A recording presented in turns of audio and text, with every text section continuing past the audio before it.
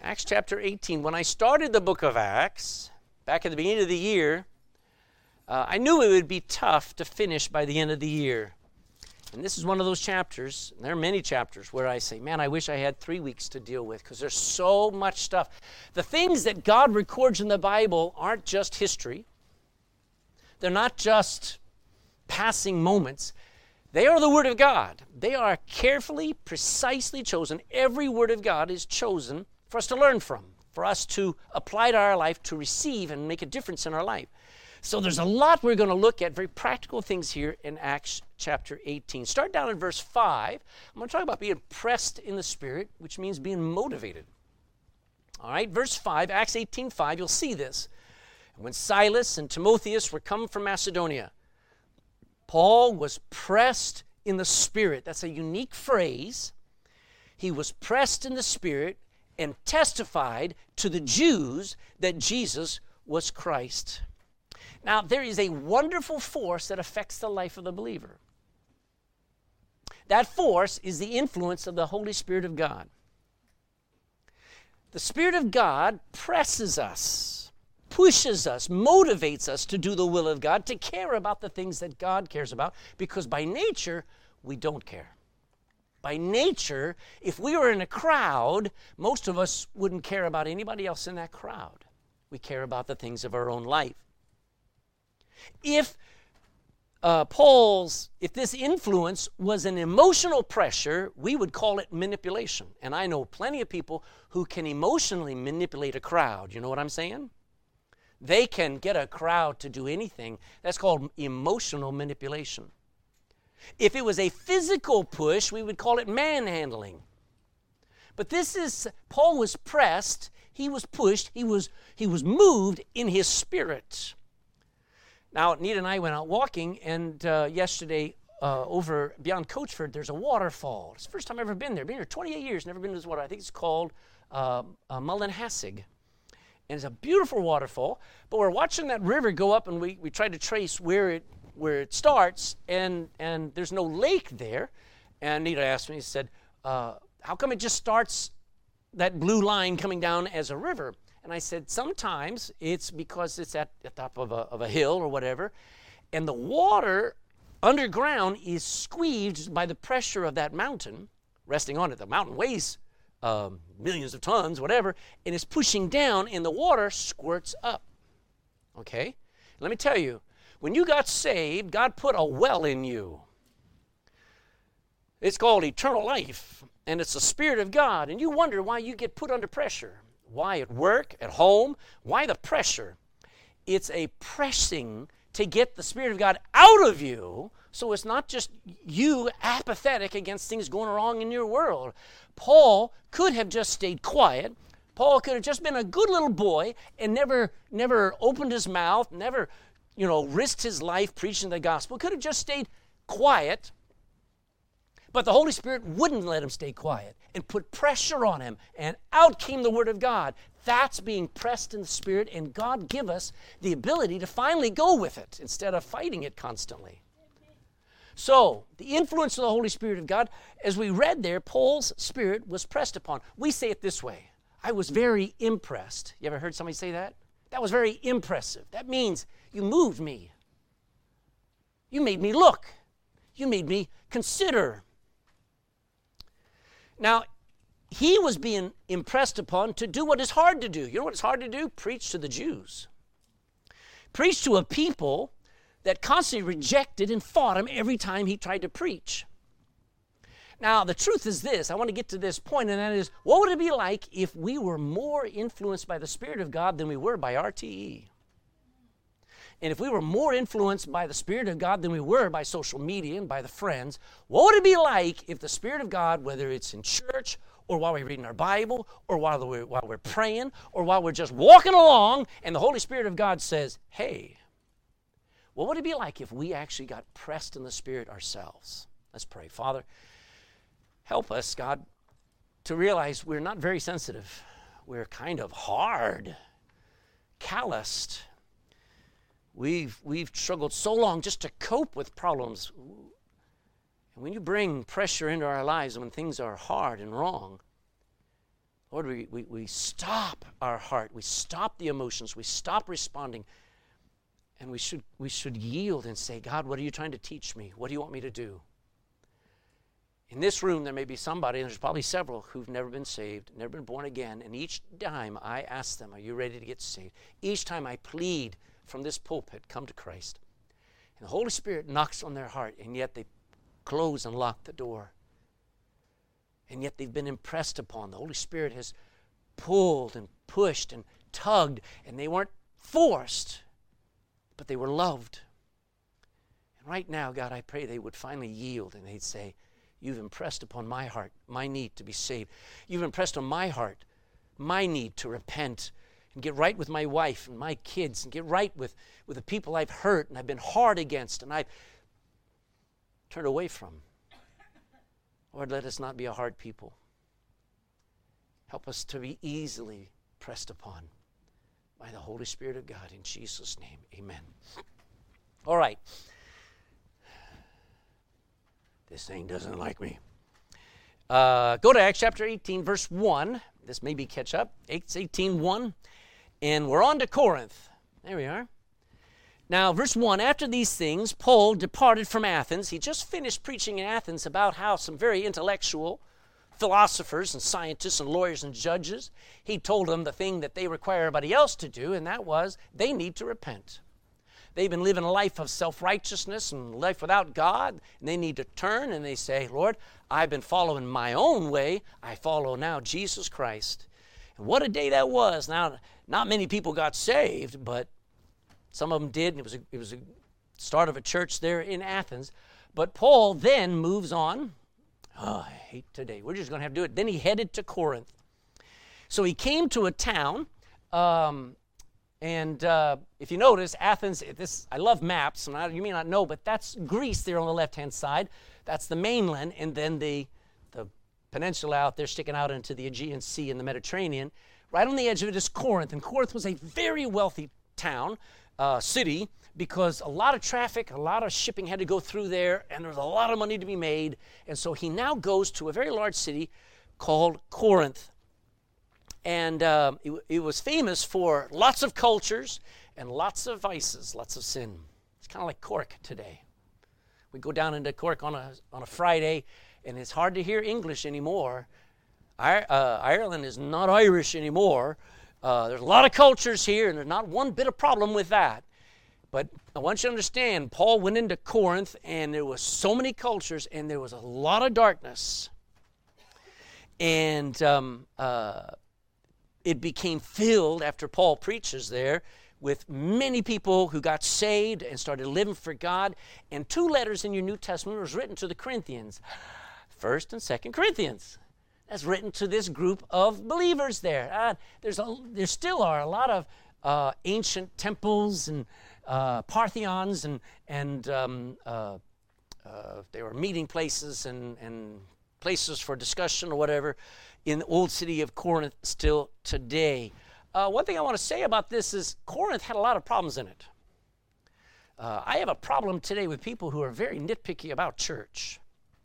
Because if you read the book of Corinthians, you find out the kind of stuff that was going on, the confusion, the twisted doctrines, the stuff. Folks, there was sin. You know what? It'd make anybody ashamed of being a Christian, being around the Corinthian Christians. But the truth was this, they still were a church. Paul still calls them a church. And so be careful about watching these YouTubes that find fault with everybody and the conspiracy theories that says there are no churches anymore. Listen, church is people. You know what people are? Problems. Amen.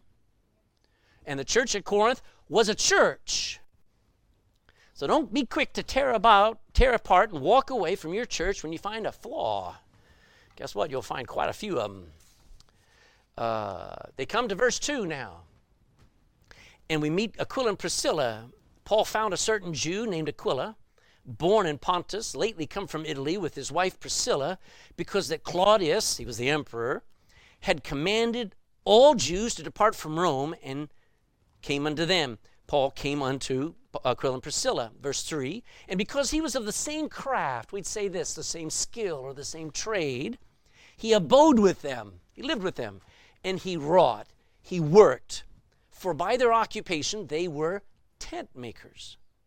So Paul meets a married couple named Aquila and Priscilla. They were Jewish believers in Jesus. They had been born over in what we call Turkey, modern Galatia, and had moved all the way up to Rome and then got kicked out.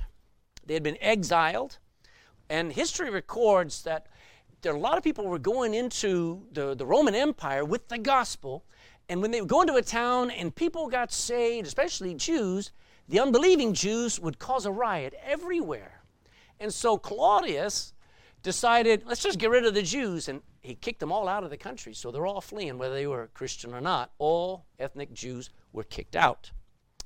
And Aquila and Priscilla, I'm thinking, you think about it, if you're living in a country, some of you have had this experience, where you had to leave because of persecution, because of trouble, because you had to get away for your life, and you start over with nothing, and here's Aquila and Priscilla, and they meet Paul. What an encouraging meeting that must have been. Now, Paul didn't bring any money with him. I mean, he needed to work a job, didn't he? And they got on like a house on fire. They had 4 things in common that I know about. One is they had the Lord Jesus Christ in common, just like we do, amen? That's a good reason to get along. They had a great purpose, and that was the preaching and the teaching of the gospel. They had the same cultural background. They were ex-Jews, so they had a lot in common from their past, and they had a common occupation. Now, I've never met a tent maker, but can you imagine making a tent by hand? First of all, I hate using a needle because it hurts. I don't have the calluses on my thumb to push through heavy fabric. But if you're making a tent, you have to use a serious needle putting it through, and it may take you weeks to make one tent. These 3 are tent makers. They had a skill, a trade. But the point is, God loves putting people together and making a team out of them. God brought these 3 together. Now, they're always mentioned together as husband and wife. About 9 times in the Bible, it talks about Aquila and Priscilla. Aquila and Priscilla. I like that. That's a great testimony. How do people refer to you? A married couple should be together in serving God, not just the husband or not just the wife. There's many a man who sits at home because his wife's at church and he wants to sit and watch TV. You know, if you're saved, where should you be? With Priscilla, amen? I'm not getting amens today. I don't know what channel. Change the channel and get on my frequency here. If you're saved, you should be with your wife. If you're saved, you should be with your husband. This is what it means to be a Christian couple. The ministry of a healthy Christian marriage is priceless. No wonder the devil loves to get you guys into an argument on Saturday night. Why the kids explode on Sunday morning on your way out to the car. Because he knows the power of that husband and wife in love with Jesus, in love with each other, in love with souls. They're unstoppable. A married couple serving the Lord. And they were friends. Go to Romans, you're in Acts, go to the right and see how Paul writes about Aquila and Priscilla. Romans chapter 16. Romans 16 verse 3.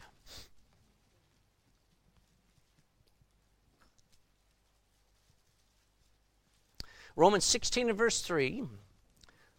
Now, Aquila and Priscilla have headed back to Rome. They've been allowed back in. Paul is writing to the Christians there, and Aquila and Priscilla are there. And it says, verse 3, hey, send my greetings.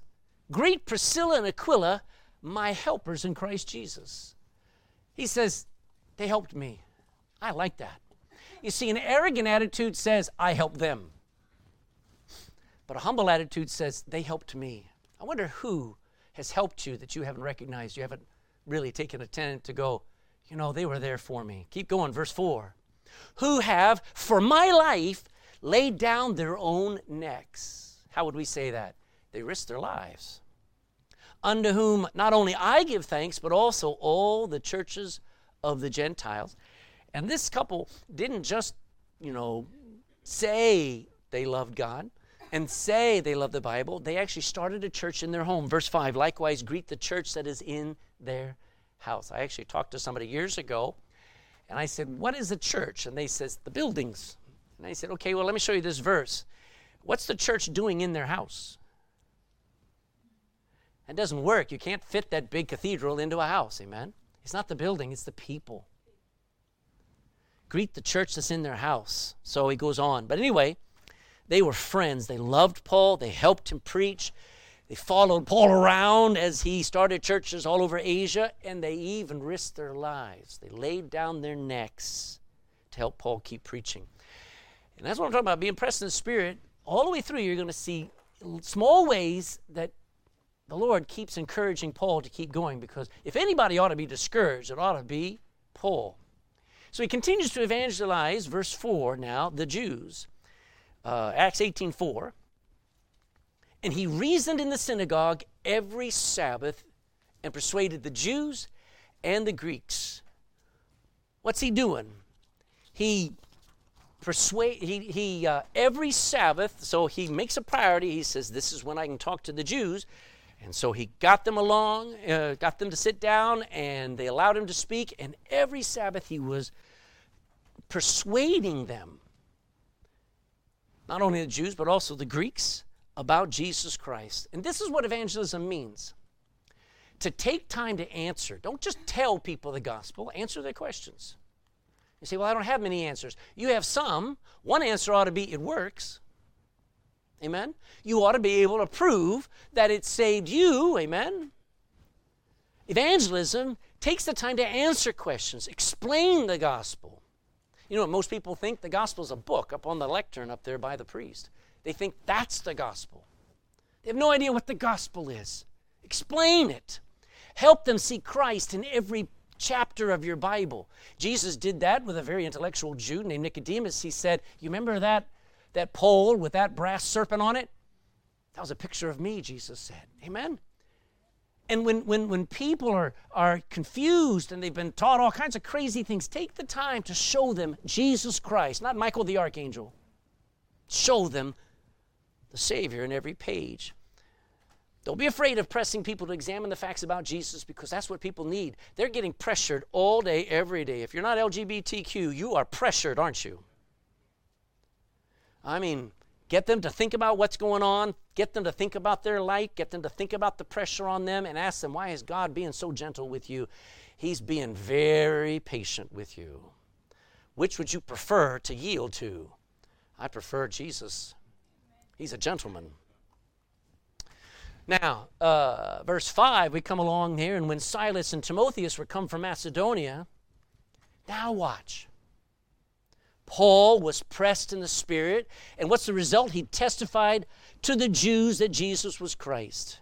Now, you're going to see why this is important, is because Paul's been separated from Timothy and Silas for a little while. He's preached in Athens, and that was a big deal. I can imagine he was like, if you know the Old Testament there, Elijah coming down from Mount Carmel, and the victory that was there, as soon as he came down, he battled depression, didn't he? Coming down off a mountain, sometimes you go into a valley emotionally, and Elijah went down, and God had to encourage him. And how did God encourage Paul after coming out of Athens and now in Corinth, and he's looking around all this stuff, just more work to do. Amen, he's got Aquila and Priscilla, but then Timothy and Silas show up, and it motivates him. It encourages him. It was a great encouragement to see these two brethren. I jotted down some things I want you to ponder for a minute. Paul, just like Jesus, gave his life to help others find comfort in trusting the Lord. That's what we do. We try to get people to have hope in Jesus Christ, to trust in the Lord. But as much as Paul encouraged others, he needed to be encouraged too, didn't he? He got discouraged when preaching to the Jewish people. You see, the Gentiles got saved like popcorn. The Jews were like cement. And it just, the very people of God were hard and angry at the gospel. And so Paul's like, I just want to quit with them. And then Timothy and Silas show up. And it motivates, encourages him. Because I want to say this. Don't we imagine, that's me on Monday morning. No.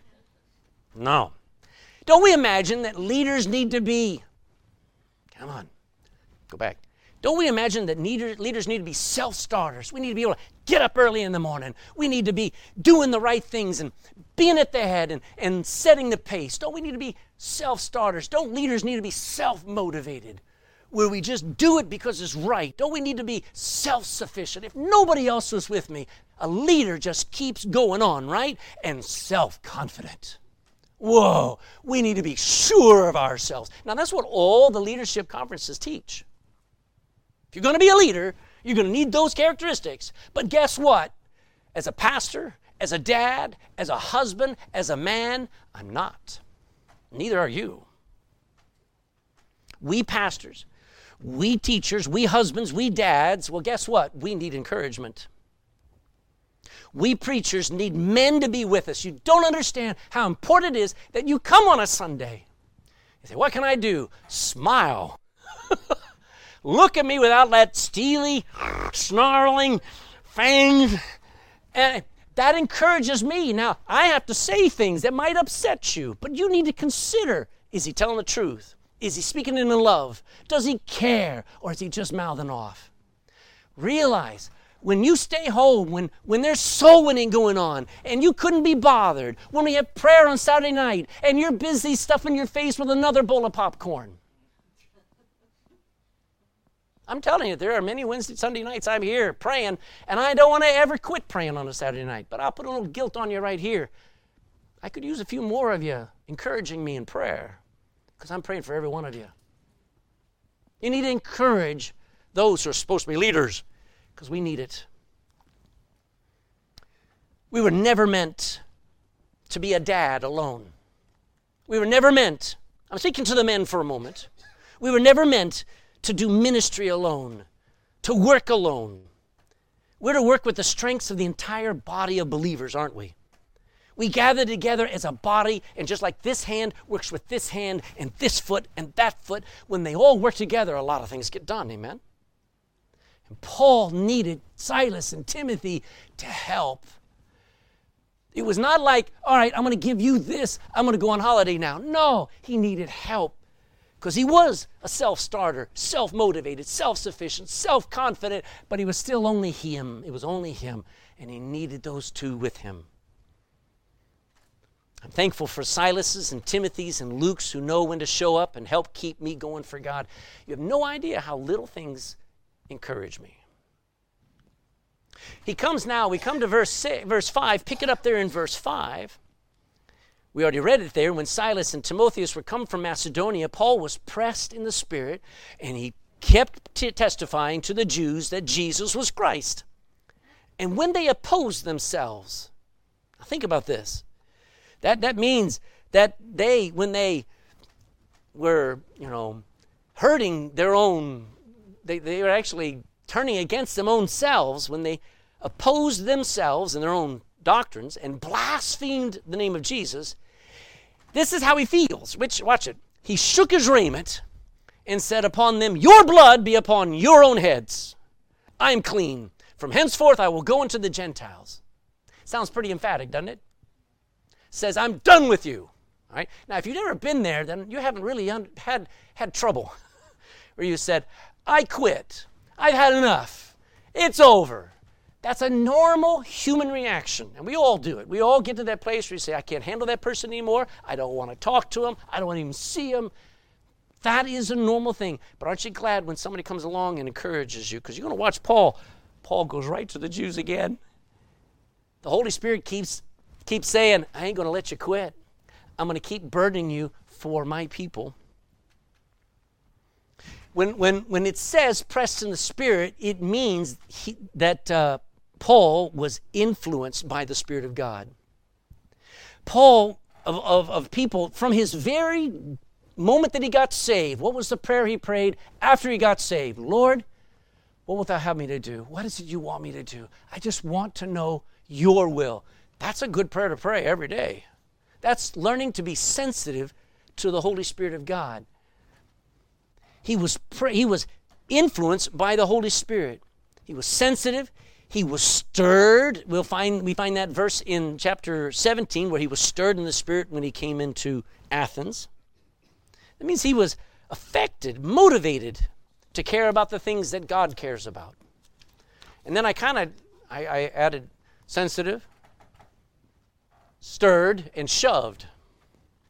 Because the Holy Spirit will push you and put you into situations where the pressure sometimes is intense.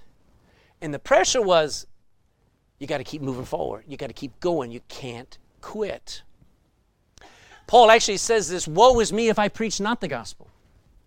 He says, I cannot but help others to learn about Jesus. I don't care whether they're Jew or Gentile. I can't stop.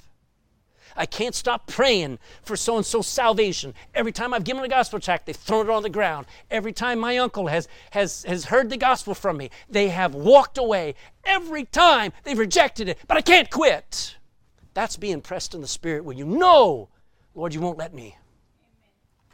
And Paul was not only influenced and influenced by the Spirit, but he was encouraged by the Spirit. And I want you to see, look at verse 7.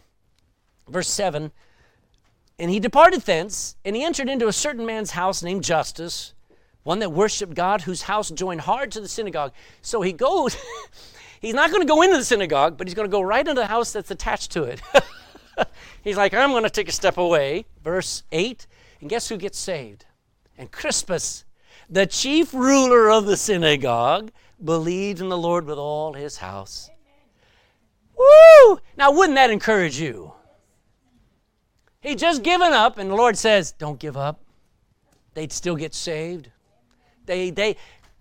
Crispus must have been listening, and then as Paul's walking away, he said, wait, Paul, can we talk? Amen.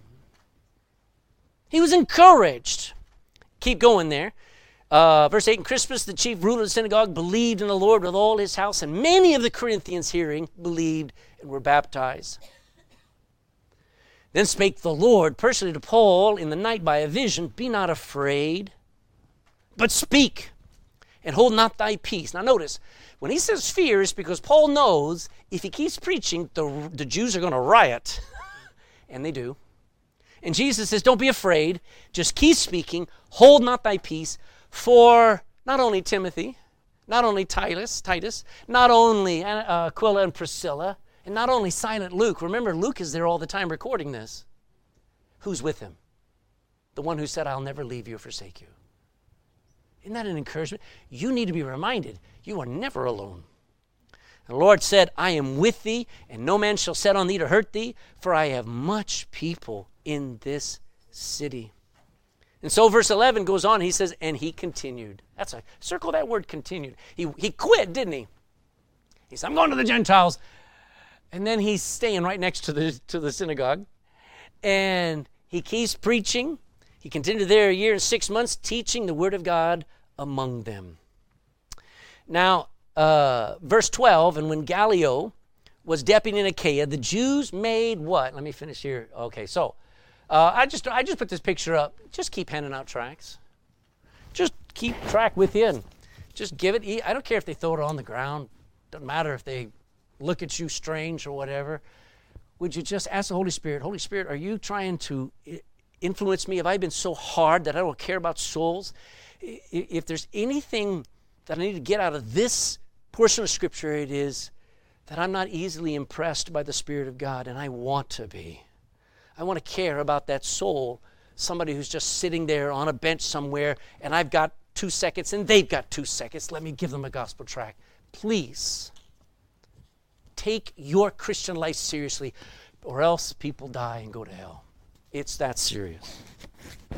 So we come now to the insurrection, the thing that you would be terrified of. It says, verse 12, when Gallio was a deputy in Achaia, the Jews made insurrection with one accord against one man, against Paul, and they brought him to the judgment seat, saying, this fellow persuadeth men to worship God contrary to the law. And when Paul was now about to open his mouth, Gallio said unto the Jews, well, let me hold that for a moment. Let me just come back to that in a second. Is it not true, if you do live godly, what does the Bible say? All they that live godly shall suffer persecution. So one of the ways you know you're doing right is you get in trouble, not just with mom. Now forget about that. That's right to get in trouble there. But if you get trouble on the job, or you get in trouble with the friends and in the hood, then that's a good thing. Because that means you're doing something right. And this mob was what every politician fears. You know what a politician fears? A mob.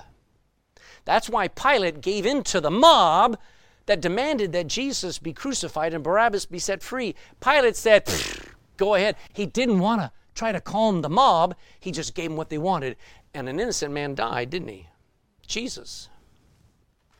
Now, think about it. Why was Paul in trouble? Because he was persuading men.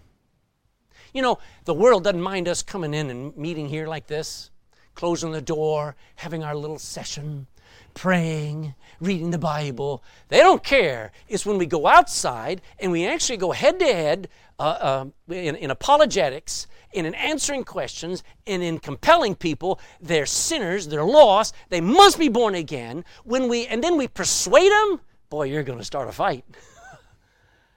Amen. He was in trouble for one reason. He was persuading men. He was actually persuading, especially the Jews, that the gospel was better than the law. Hallelujah. He was persuading that Jesus was more important than Moses. Now, can you see the Jews? Jesus is more important than Moses? And that what Jesus said was better than what Moses said. And it made those unbelieving Jews furious. Now, I want to show you something really unique. A lot of our laws in the Western world came from the New Testament. Watch this. Verse 14. And when Paul was now about to open his mouth to make a defense, Gallio said unto the Jews, if it were a matter of wrong or wicked lewdness, doing some evil sin, O ye Jews, reason would that I should bear with you. But if it be a question of words and names and of your law, look ye to it, for I will be no judge of such matters. And he drove them from the judgment seat. Just watch this for a second. The truth is this: governments and judges should never get involved in matters of faith. The government should have nothing to say about religion. They should allow the freedom of religion. I want the freedom to be able to deal with a Jehovah's Witness or a Mormon or a flat earther or anybody. I don't want somebody dictating that I have to believe something. Amen. And I definitely don't want anybody trying to tell me that it's very offensive for me to try to deal with them. Amen. Governments need to stay back and let people argue and debate. But now, if you hand out a gospel tract and it makes somebody upset and they report it to the guard, they're at your door. Yeah, so be it. Just show them the tract. It's the gospel. It's what Jesus said. I'm just repeating. Don't shoot the messenger. Now, I thought about this for a second. Some people thrive on trouble, don't they? Some of you had kids that thrived on trouble. They thrive on trouble. They go looking for it. Some of them even end up in prison, don't they? Wouldn't it be great if those young men, I'm looking at two troublemakers on the front. Wouldn't it be great if those young men, and sometimes women, even some who are here this morning, if they got thoroughly saved and then got into trouble for standing up for what is right and what is good and what is true and pure and what is about Jesus and the gospel and about souls. What if they got in trouble for doing something good, like standing up for the unborn and preaching the gospel? That saves anybody. Wouldn't it be great if we had a generation that wasn't all wrapped up in climate activism, veganism? You ever want to upset anybody? Eat a big steak in front of a vegan. Or politics. Amen. Because soul winning is much better. Much better. Now they head towards Jerusalem. We're going to wrap this chapter up kind of quickly. Verse 18. And Paul, after this, tarried there yet a good while. I'm sorry, verse 17. I'll finish 17. I didn't read that one. Then all the Greeks took Sosthenes. Now he was a believer. He was a Christian. The chief ruler of the synagogue. And beat him before the judgment seat.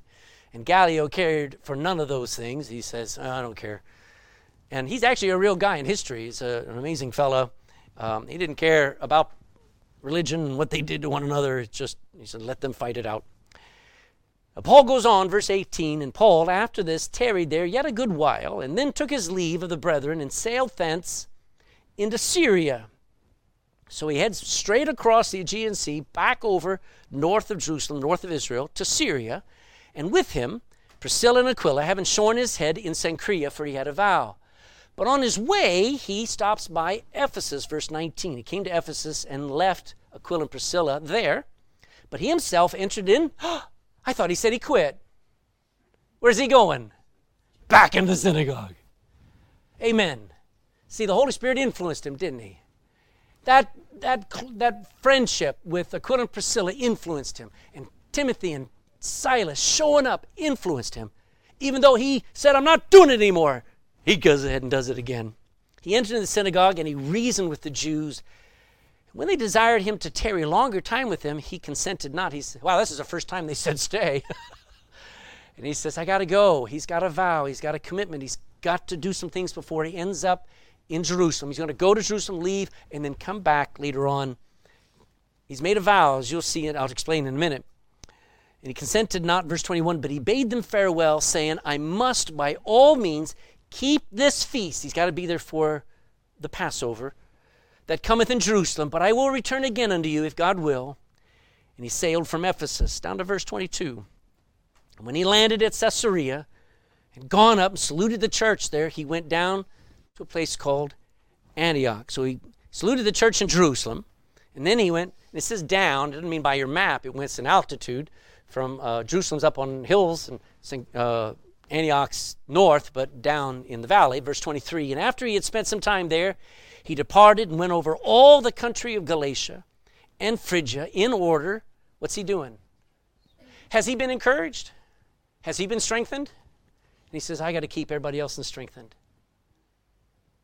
One of the ways that God builds a church is we strengthen one another. We say things that edify one another. We find a way to encourage one another. Paul's been encouraged, and now he goes around the entire area of what we call Asia Minor there in modern Turkey, and he's going through there, and he's encouraging the Christians. He's strengthening them. Visiting in order to make them stronger in their Christian walk, and doing it without gym memberships. You know, to strengthen somebody means to give them truth, give them meat. He was going around giving them sound doctrine, correcting all the constant heresies blowing around that day, and they're still blowing around today. All you need is one YouTube, and it'll make you where you just give up, or you just say, oh, everybody's wrong.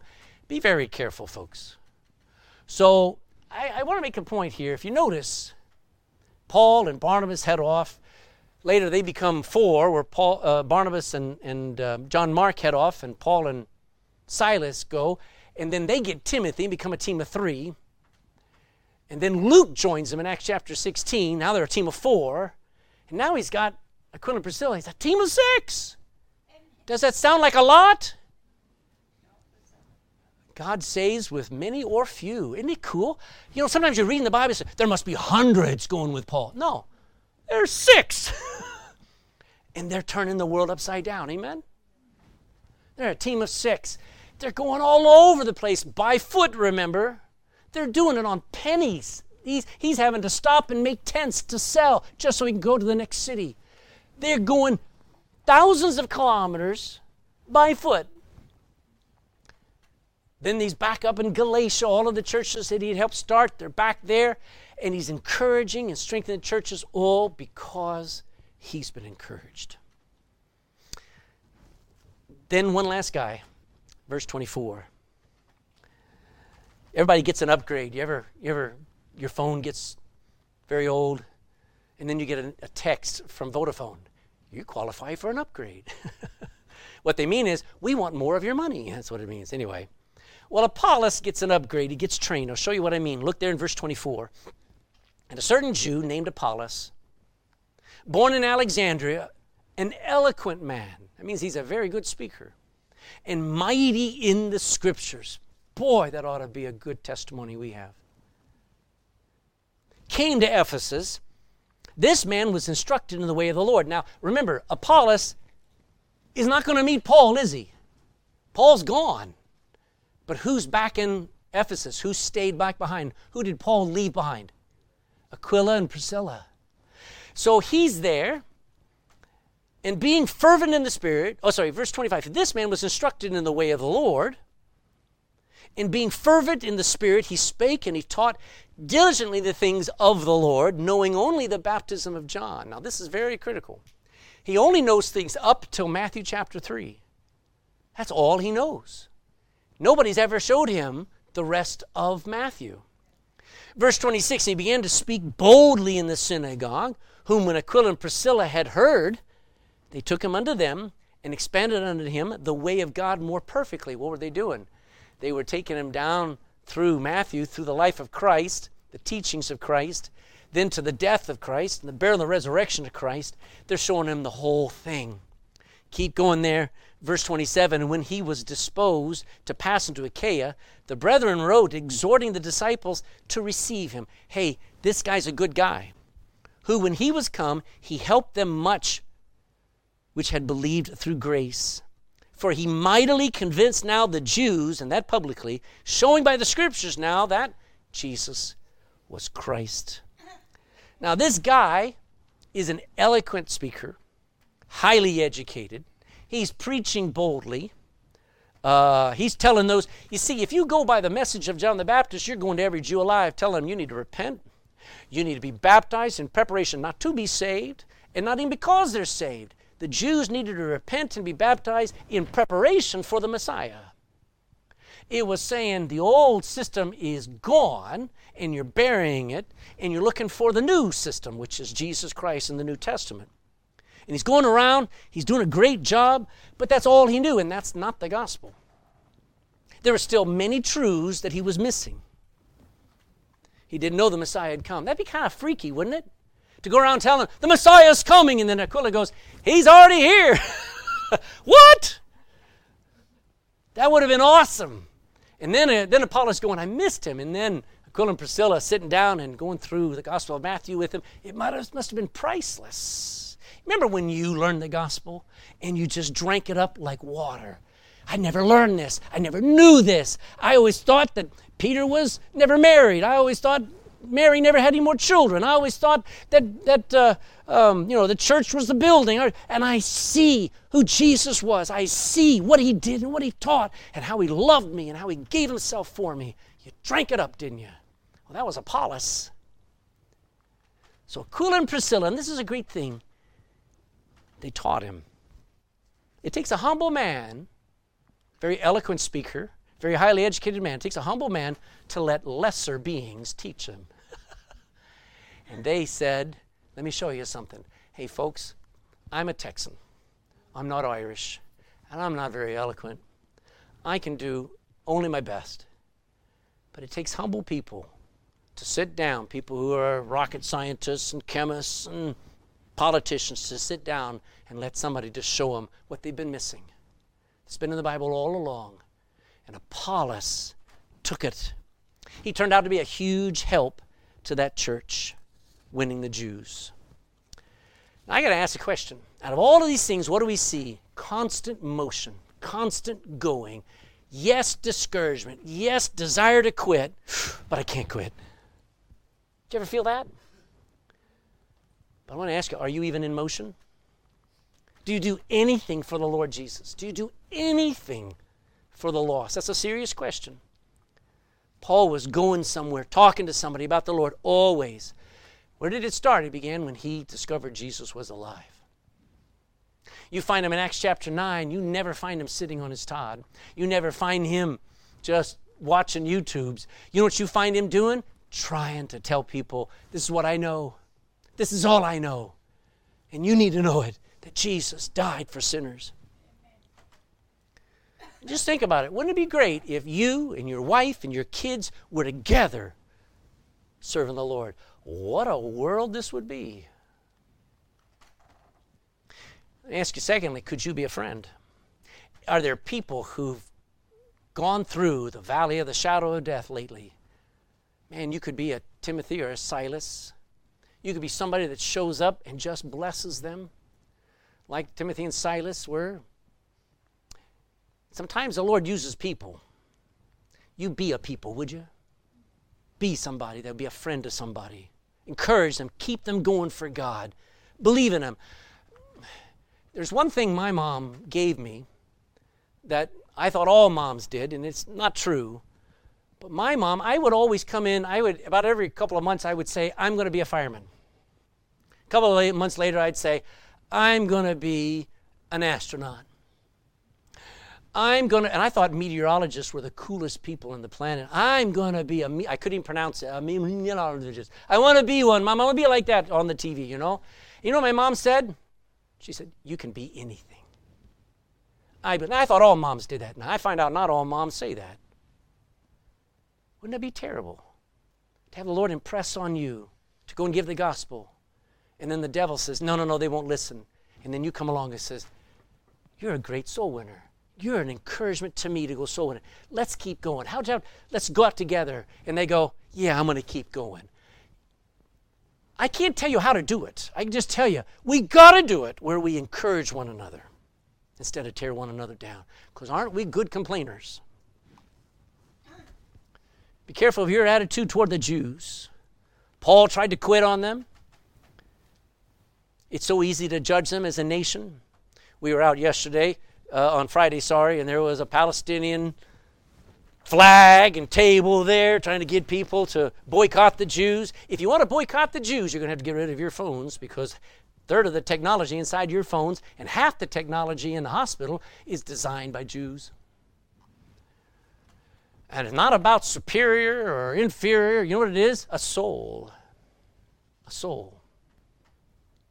Be careful of your attitude. They need the gospel. You ever get to sit next to a Jew and you find out they're a Jew, hug them.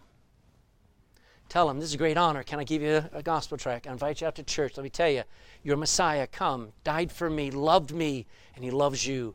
You'll blow their mind. You'll blow their mind. And I just hope more of us get pressed in the Spirit to keep going as Christians, where we are easily influenced by the Holy Spirit of God instead of being hard and apathetic. Father, I love you. I thank you for being patient with us. As we go through the pages of this book here, especially the book of Acts, these aren't just events and people and places. This is an example. This is our pattern. And it cuts us to the heart because we make up our minds. We say, I've tried and it didn't work. I tried to be a gospel witness and it went nowhere. And then the Holy Spirit begins to pull and says, try again. Love them again. Go out again. That's why marriages fall apart. Because we don't try again. Because we're following our own heart instead of the Spirit of God. That's why Christians fall out, can't speak to one another because we don't try again. We don't humble ourselves. Lord, we need to realize we're a bunch of different problems that you put together and say, love them, feed them, teach them, correct them, send them out, and make a difference in this world. We're too worried about the problems in us instead of the problems in the world. The world has a whole lot more problems than we do. We're blessed, Father. So change our attitude. Motivate us, God, by the pressing of the Holy Spirit to get the Word of God, the Spirit of God, out through the hands, out through the mouth, out through our life, instead of it just being stale and dead in us. And if there is anybody in this room that is at that door and there's a knock, the Holy Spirit is knocking, trying to get in, trying to say, I love you, I need you to open the door. I can't save you till you want it. Will you trust me to have done everything that's needed? There's nothing more. Just believe. Just know you're a mess. And look unto me, and he will save. I pray somebody does that today. In Jesus' name, amen.